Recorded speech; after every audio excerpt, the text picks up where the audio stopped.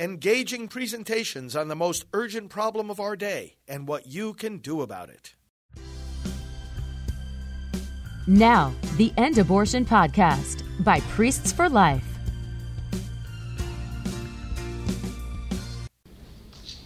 I'm honored to announce our guest tonight. Father Frank Pavone has been with us before. I think when in our third or fourth such chapter meeting years ago, he spoke. Father Pavone is one of the most prominent, if not the most prominent, pro-life leader in the world today. Originally from New York, he was ordained in 1988 by Cardinal John O'Connor and has dedicated his entire ministry towards ending abortion. Among many other titles, he is Director of Priests for Life, which is the largest pro-life ministry in the Catholic Church, and of Rachel's Vineyard, the world's largest ministry of healing after abortion. He travels throughout the country to an average of 4 states every week. He told me earlier tonight he's 63 years of age. You wouldn't know it. He's energetic, vibrant. he speaks to hundreds of thousands of Americans via radio and television every day, and does just an incredible, he loves to travel, so he's constantly in and out of airplanes and speaking at the next event, and we're very proud and honored to have him here tonight. Mother Teresa asked him to speak in India on life issues, and so profound is his work that the Vatican appointed him to the Pontifical Academy for Life. He was present at the bedside of Terry Schiavo as she was dying and was an unspoken advocate for her life. And for those who have been with us for a while, they remember Bobby Schiavo was with us as well as a speaker one year. Very touching, instrumental. Members of Congress have invited him to address the pro-life Congress. His work has been praised by presidents, popes, and countless citizens and clergy and of all faith and backgrounds. He is the author of 4 books, and probably the most significant statement here that we're going to make is that Norma McCorvey, who is the Jane Doe in the Supreme Court's Roe versus Wade abortion decision, called Father Frank the catalyst that brought me into the Catholic Church. Everything about Father Pavone is powerful and energetic, and we are honored to have him here as our speaker tonight. Father. All right.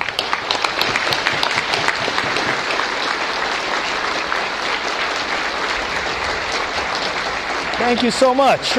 Great to be with you. Thank you.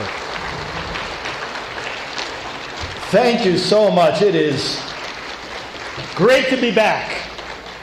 Great to be back. Thanks for taking the time to come out here. You have had this banquet, I understand, some 14 times. I was privileged to be here early on in that track record. But tonight, after the praying of God's people, the marching, the sacrificing, the educating, the broadcasting, the preaching, the voting, the lobbying, and so much more activity, the counseling, the pregnancy centers, the healing work, this movement, which has so many dimensions to it, so many aspects, so many facets, so many dynamics, and so many people, many of whom have already gone on before us to the Lord, many of whom are our colleagues and fellow citizens today. After 5 decades of unselfish work and sacrifice, God has shown himself faithful, because this is our first gathering here when we can stand up and say that the policy in this country on abortion is no longer governed by Roe versus Wade.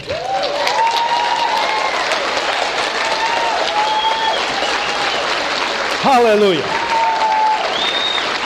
Thank you, Lord.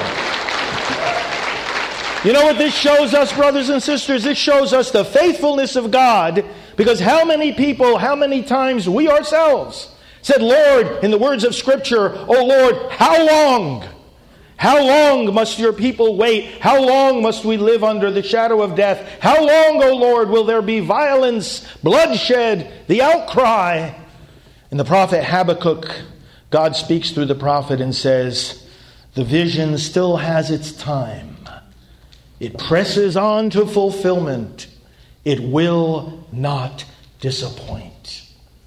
And then we could go to the book of Lamentations too, in the middle of that outpouring of grief, unlike in any other piece of human literature. The book of Lamentations, right in the middle of all that grief outpoured by the prophet because the Babylonians had come in and destroyed the holy city, Jerusalem, and the temple, and taken the people out to Babylon in exile. In the midst of all the grief, talking about the children dying in their mother's arms and people dying in the streets of the city, the prophet says, but this I will call to mind as my reason to have hope.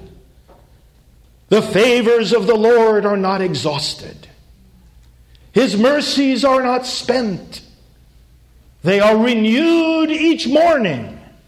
So great is his faithfulness. Good is the Lord to the soul who waits for him. It is good to hope in silence for the saving help of the Lord. Those words of the book of Lamentations, those words from the prophet Habakkuk, the words of countless prophets and saints, we see once again fulfilled before our very eyes here tonight. Because in the reversal of Roe v. Wade, we have come to see that the favors of the Lord to America are not exhausted. His mercies have not been spent. They have been renewed. And he has given us a new season of hope to continue to work for life. It is a testimony, brothers and sisters, to the favors of God. And by the way, he says they are renewed each morning, not simply each day, not each evening. Why does the word say each morning? Because early on the morning of the first day of the week, while it was still dark, the women came to the tomb. And on their way there, they were wondering, who will roll the stone away for us? How are we going to get to the body of Jesus that we want to anoint? Who will roll away the stone? Think about the meaning of that question. The stone was sealing the body in the tomb under the power of death. Who will roll away the stone for us? The stone, in the way of the hopes of all humanity, represents death itself. Who is powerful enough to overcome death? And they're walking and they're wondering, and little did they know that stone had already been rolled away. And the answer to their questions was in the person of the risen Christ. They are renewed each morning because on that morning he rose. And when he rose, the gospel tells us, an angel came down and not only rolled away the stone, but sat on it. A symbol of the definitive triumph. In other words, the stone is not going to roll back again. The door to eternal life has been opened to us all. And Jesus Christ did not simply conquer his own death. He conquered the kingdom of death. He conquered your death and mine. He conquered the death of every unborn child. He conquered the power of abortion.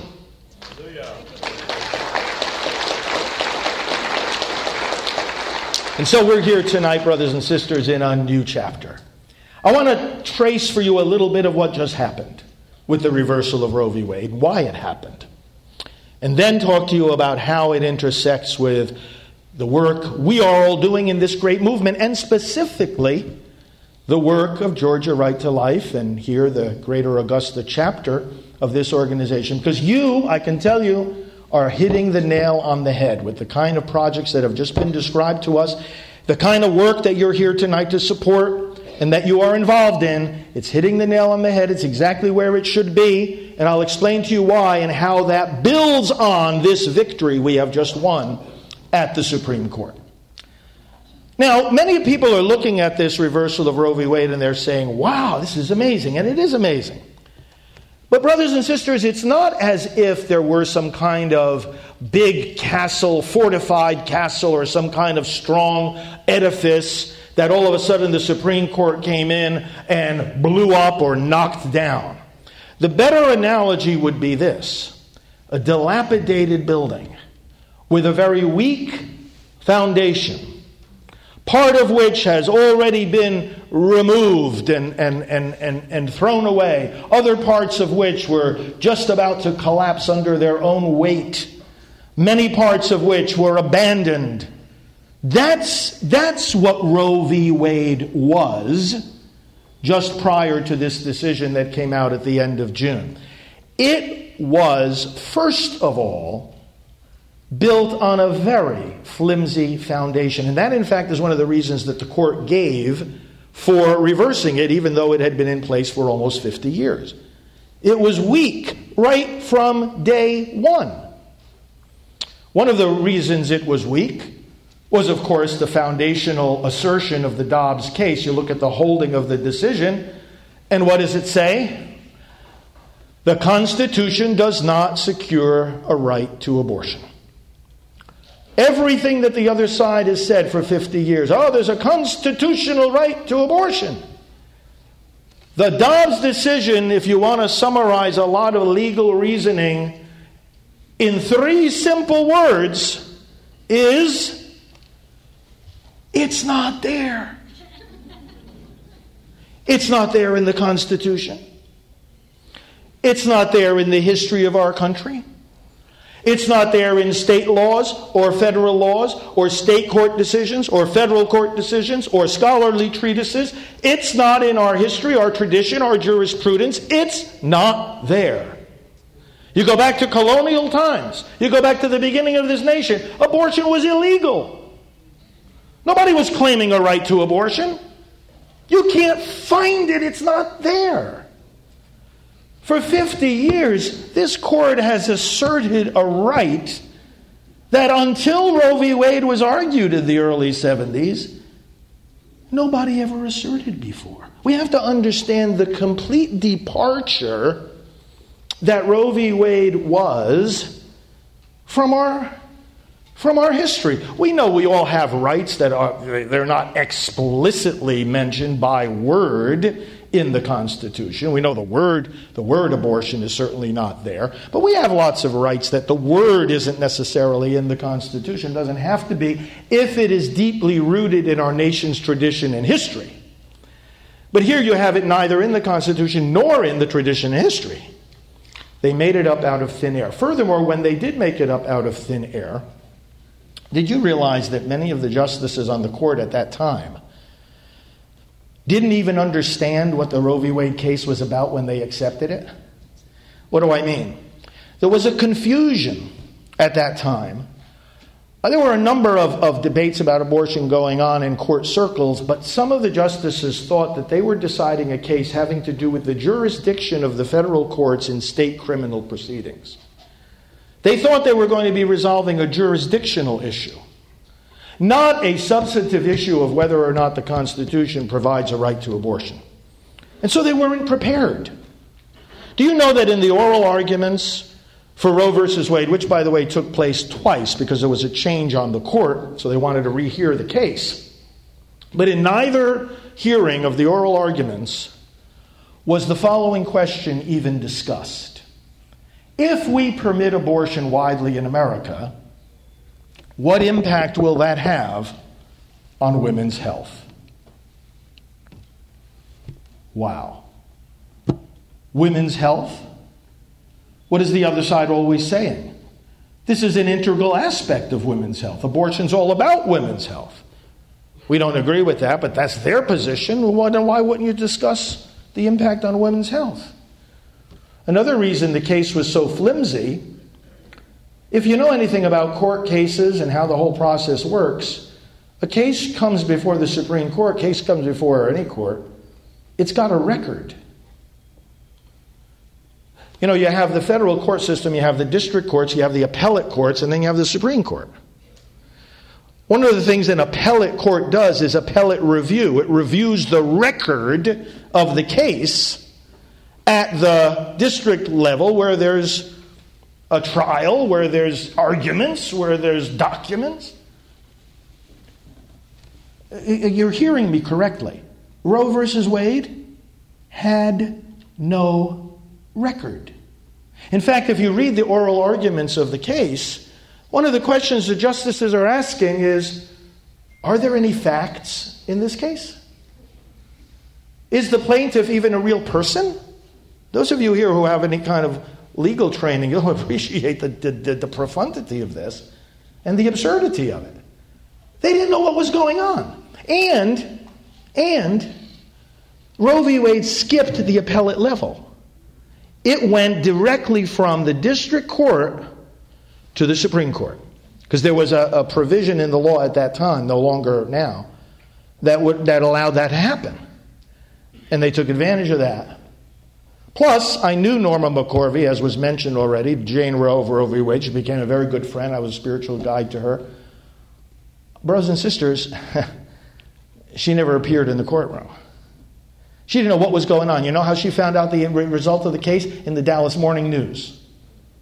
So this is, and finally, one of the key things at issue in the Dobbs decision that just came down, reversing Roe and Casey, was viability. Because up to now, the legislatures could only prohibit abortion after viability, not before.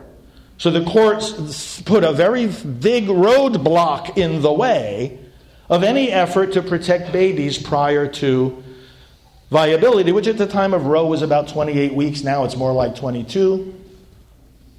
Where did that come from?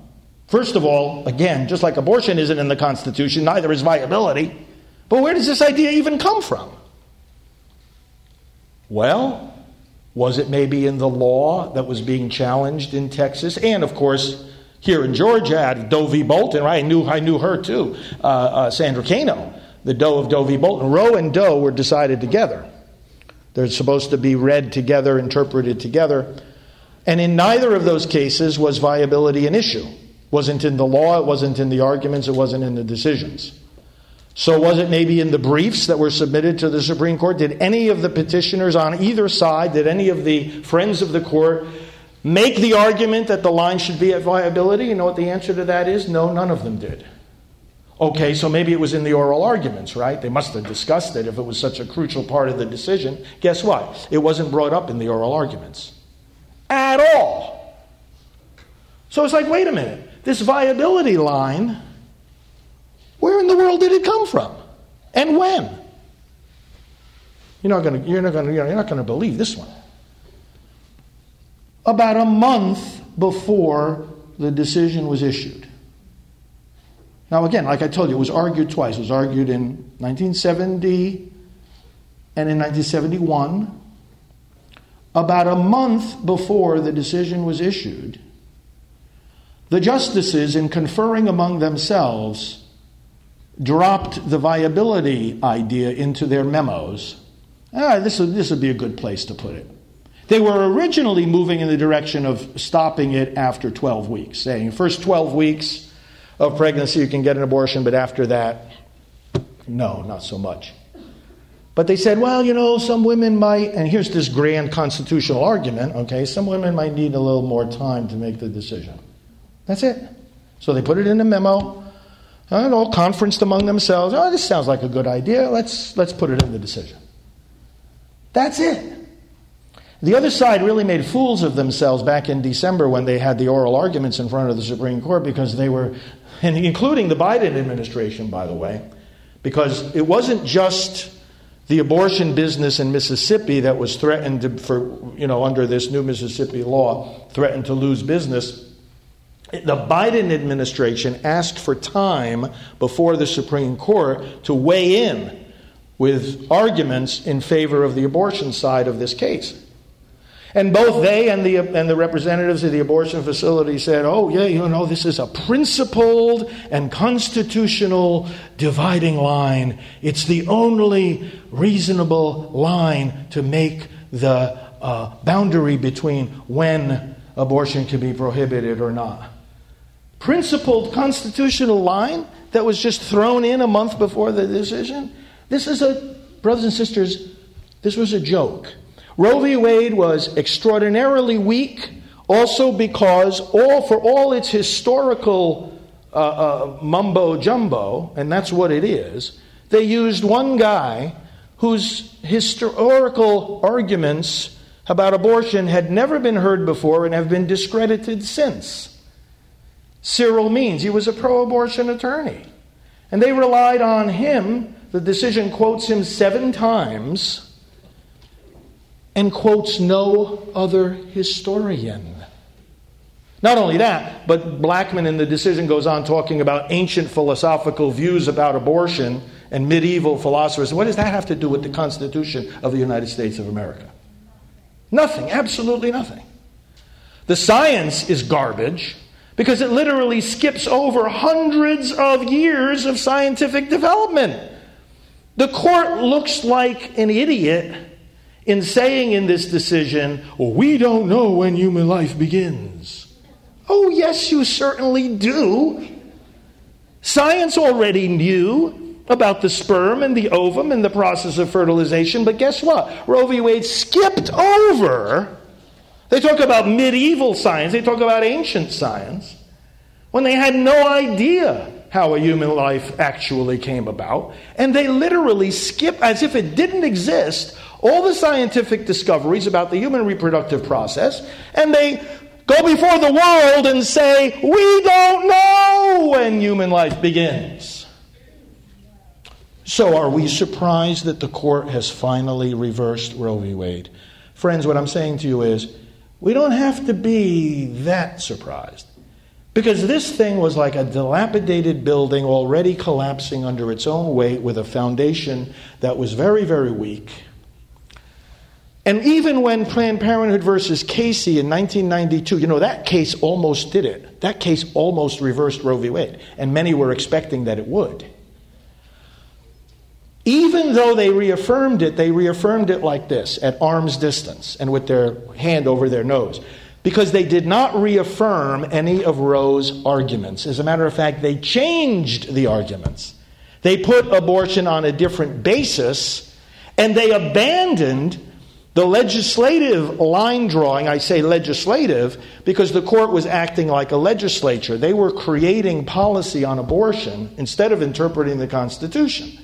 And Casey, they invented some lines of their own, but they rejected the entire framework that Roe v. Wade had laid out. There's certain things the state could do in the first trimester, certain things in the second, certain things in the third. They threw it out the window.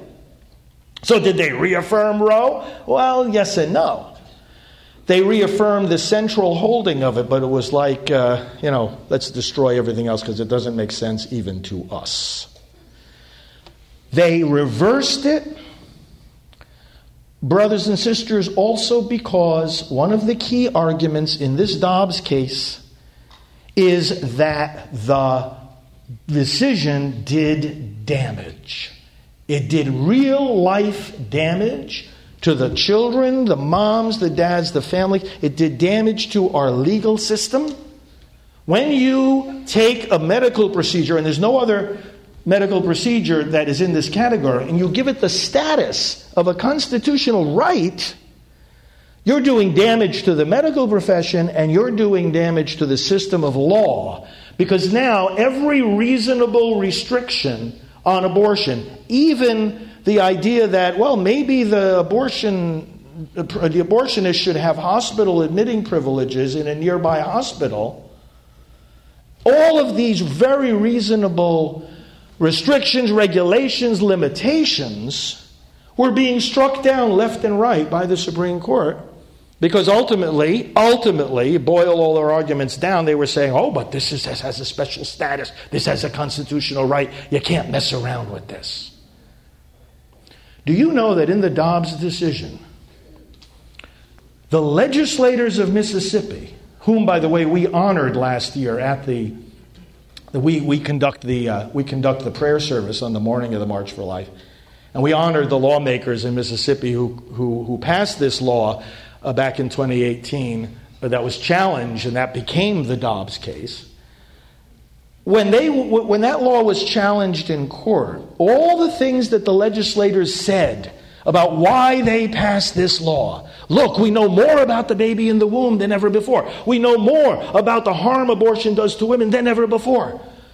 And they presented all this evidence in the court. You know what the court said? We're not listening. The court said, we don't want to hear it. Understand what just happened here. The court said, look, we just want to know one thing. Does this law prohibit abortion before viability? And of course the state of Mississippi said what we all say, well, yes, of course it does. It cuts off abortion at 15 weeks. Okay, case closed, it's unconstitutional. What? So you don't want to hear anything about all the scientific knowledge we have now about the unborn children, all the evidence about how abortion harms women, all the other arguments that the legislature, because it's up to legislators to do this kind of thing. You have hearings, you call in witnesses, you ask for documents, you debate back and forth, you have amendments, you get the input of the people to come up with a law. That's serious business. You pass a law, it's changing and affecting people's lives. You better get it right. And if you find out later that you didn't get it right, you better change it real quick. The court didn't want to hear any of that.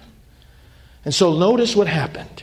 Because what happened there, and this is why, of course, ultimately the Supreme Court decided, listen, we've got to resolve this case. And the question they posed in Dobbs is, are all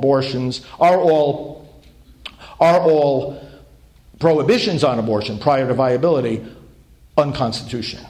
Just by definition. That was the question. As soon as they posed that question back in May of 2021, we were all very, very excited because we said, you know what? You don't pose a question like that unless you're ready to make a big change.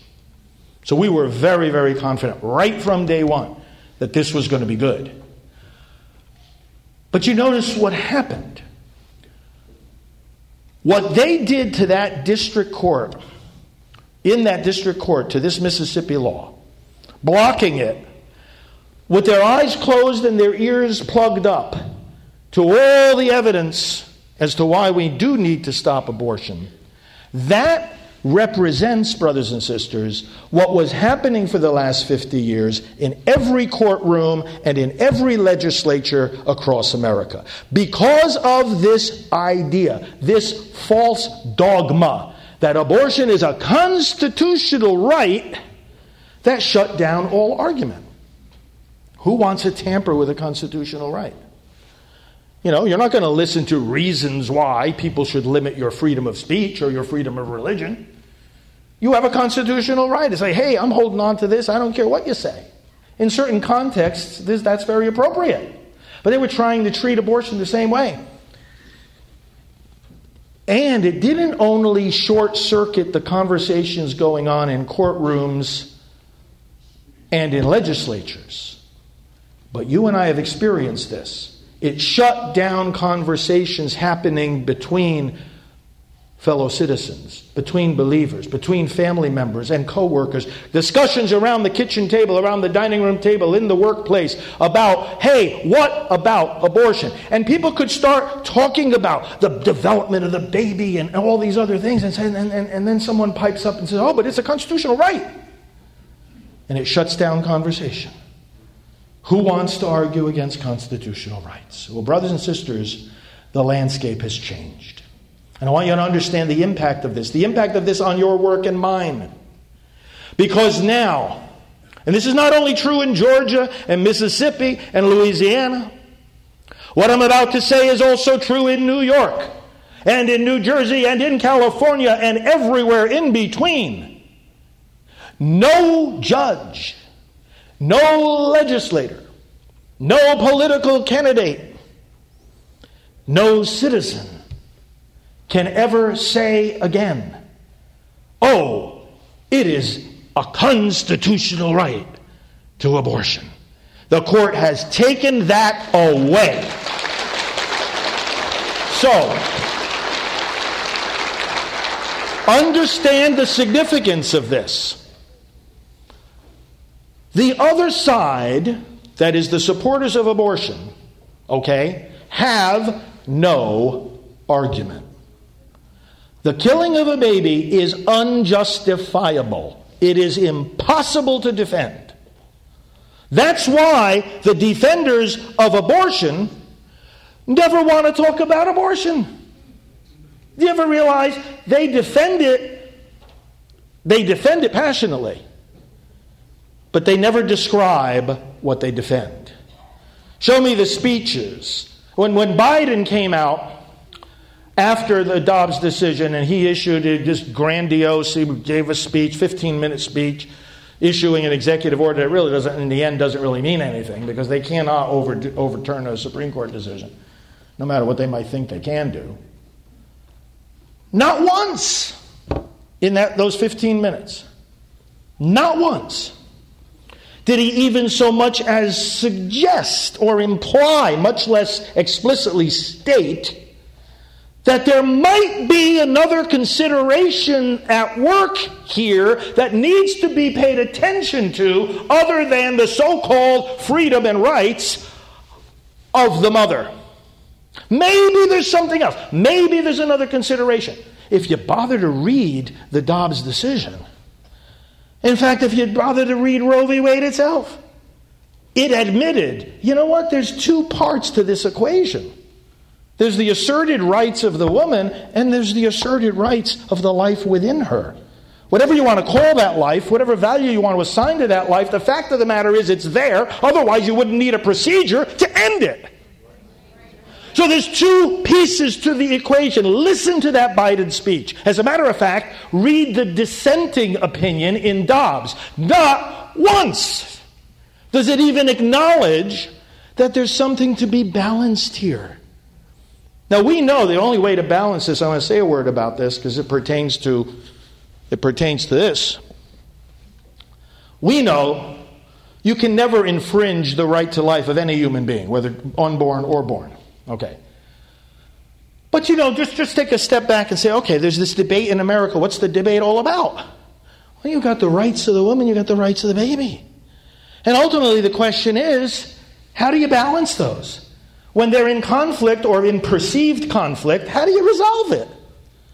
The court tried to resolve it in Roe and Casey. What the court said in Dobbs is, hey, listen, it was actually an act of repentance and humility. You read the decision, you realize what they did. They stepped away from this controversial, nationwide, deeply consequential debate, and they said, we're not qualified to solve this. We're not even authorized to solve this for the American people. That's part of the mistake we made in Roe and Casey is we tried to be the arbiters of this abortion debate. You know what? We're not going to do that anymore. Because by doing that, by trying to do that, we did damage. So what are we doing instead? And this was the other part of the holding, right? I said the first part of the holding was there's no right to abortion in the Constitution. The second part of the holding is we return this matter to the people and their elected representatives. Because they can debate and they can have hearings. You can lobby your state lawmaker. You can't lobby a Supreme Court justice. You can sit down and you can make your case before the state legislator. You can't do that to the Supreme Court justice. And when your state legislator is legislating in a way that doesn't represent you, you can vote him out of office. You can't do that to a Supreme Court justice. You know why the Supreme Court justices have lifelong terms, whereas a member of Congress has to run every 2 years? Why is it set up that way? Oh, very simple. Because the Supreme Court justice who's in there for life isn't supposed to be making policy.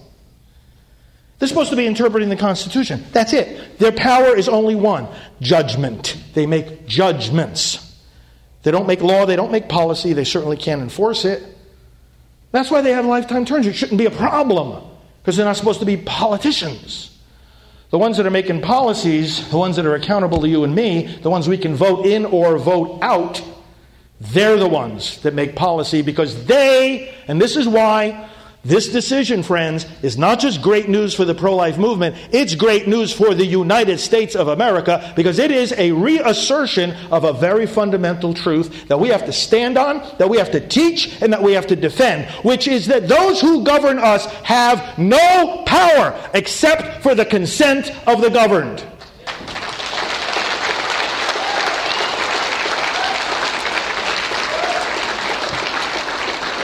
Our founders came and established this nation because they were rebelling against tyranny.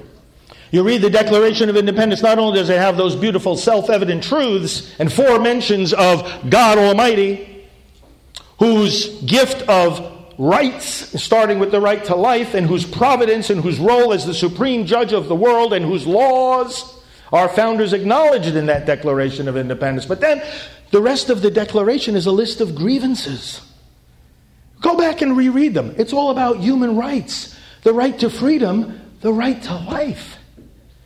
The king was trampling on human rights. And what they were saying was, we have to declare independence from this king, because government is not about following his will or the will of any unelected person.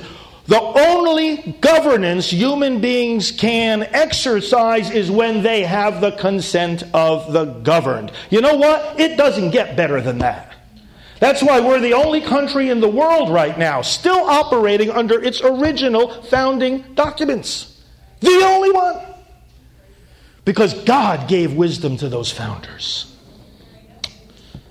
And He's been giving wisdom to some of our leaders today.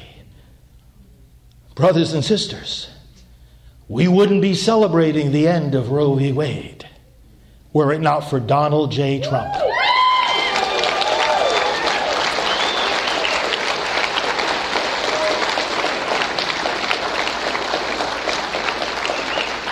And when you listen to the speeches over and over, the rallies that he gives, the talks he gives, I don't miss a single one of them.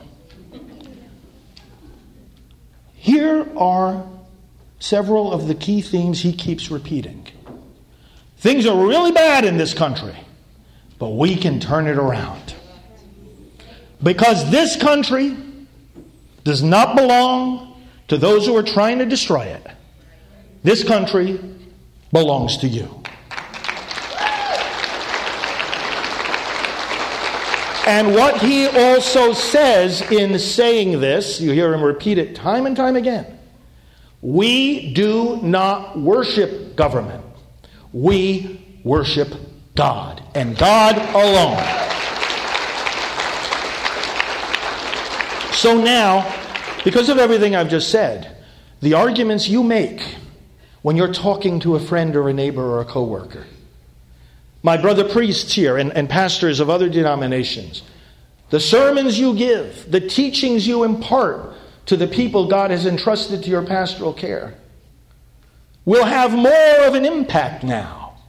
Because what the other side has to do, is actually what we've been doing all along.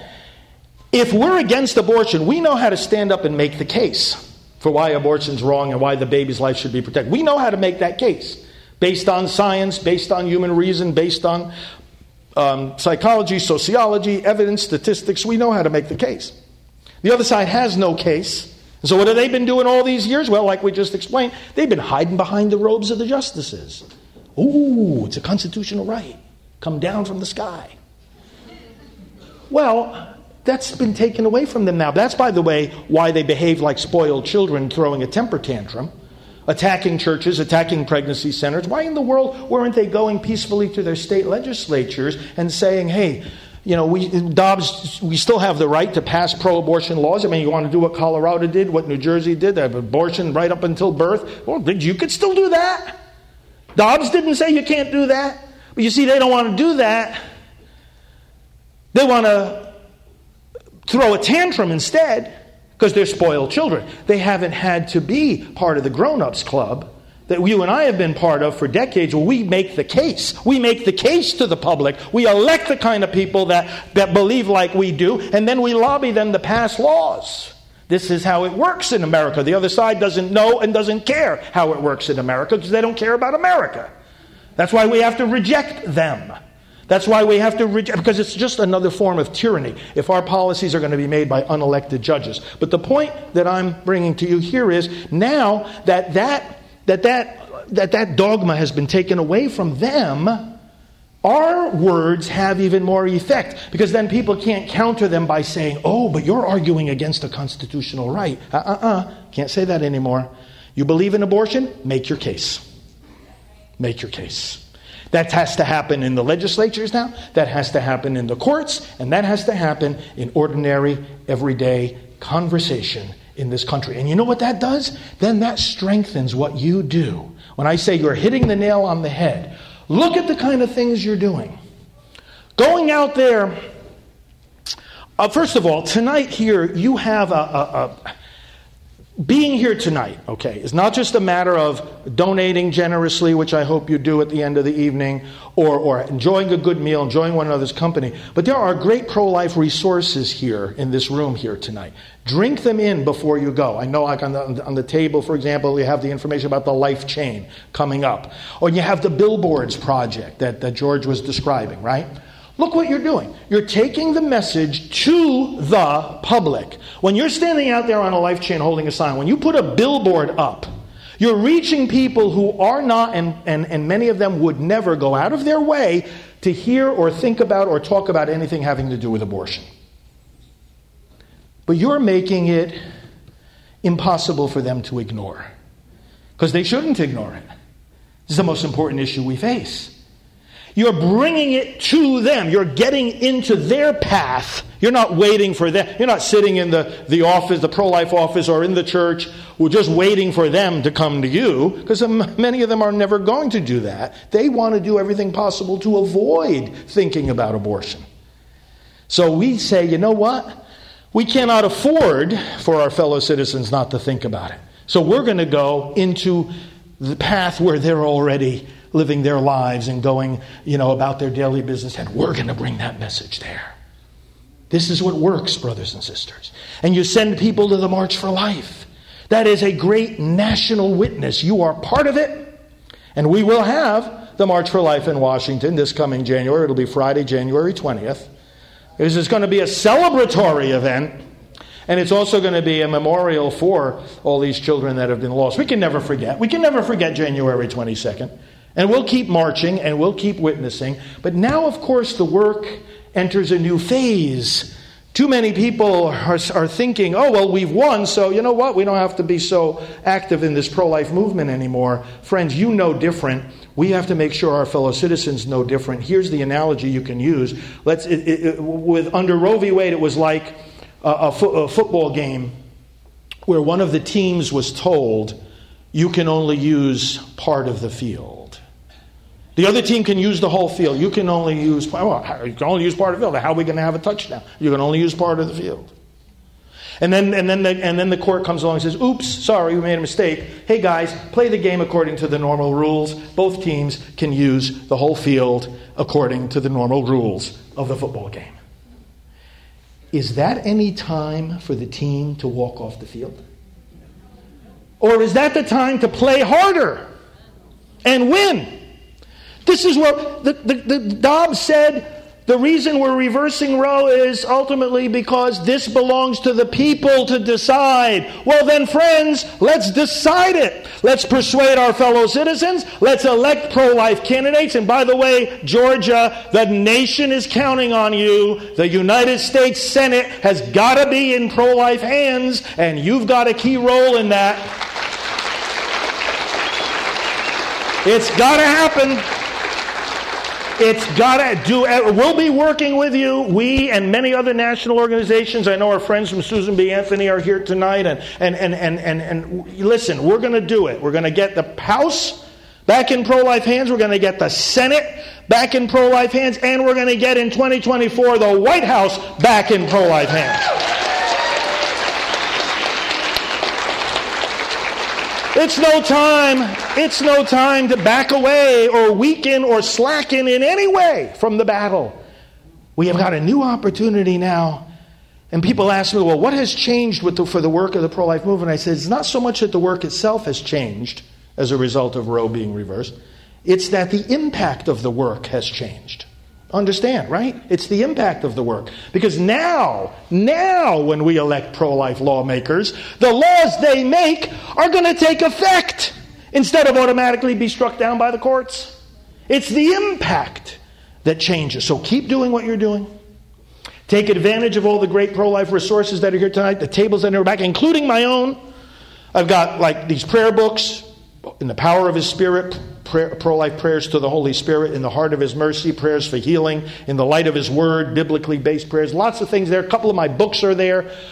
Janet Morana, our executive director, her book about abortion and teens, everything that teens need to know about abortion. Lots of stuff back there. Please take a little extra time before you leave and take advantage of all the tables back there. The Pregnancy Center material is there. Lots of great stuff, including, of course, your own materials from Georgia Right to Life. I encourage you. I thank you. You are an inspiration to those of us working on this on the national level. We are hand in hand, heart in heart, spirit in spirit. We have won a tremendous victory. But brothers and sisters, there is a final victory yet to be won. And the Dobbs case opens the door. It opens the door even to this, to declaring the child a person from conception. That's our final goal. That's the only goal that makes sense, the only one that is consistent with reality and science and morality. And I say to you tonight, we will get there. We will do it together. Let us build on this victory and let us bring about that final victory together. God bless you all.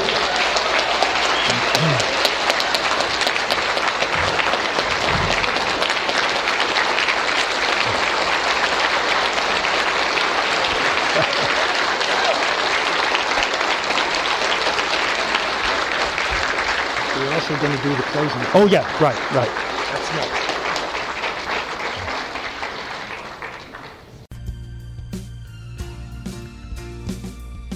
This has been the End Abortion Podcast. To learn more, to help end abortion, and to connect with us on social media, visit endabortion.net.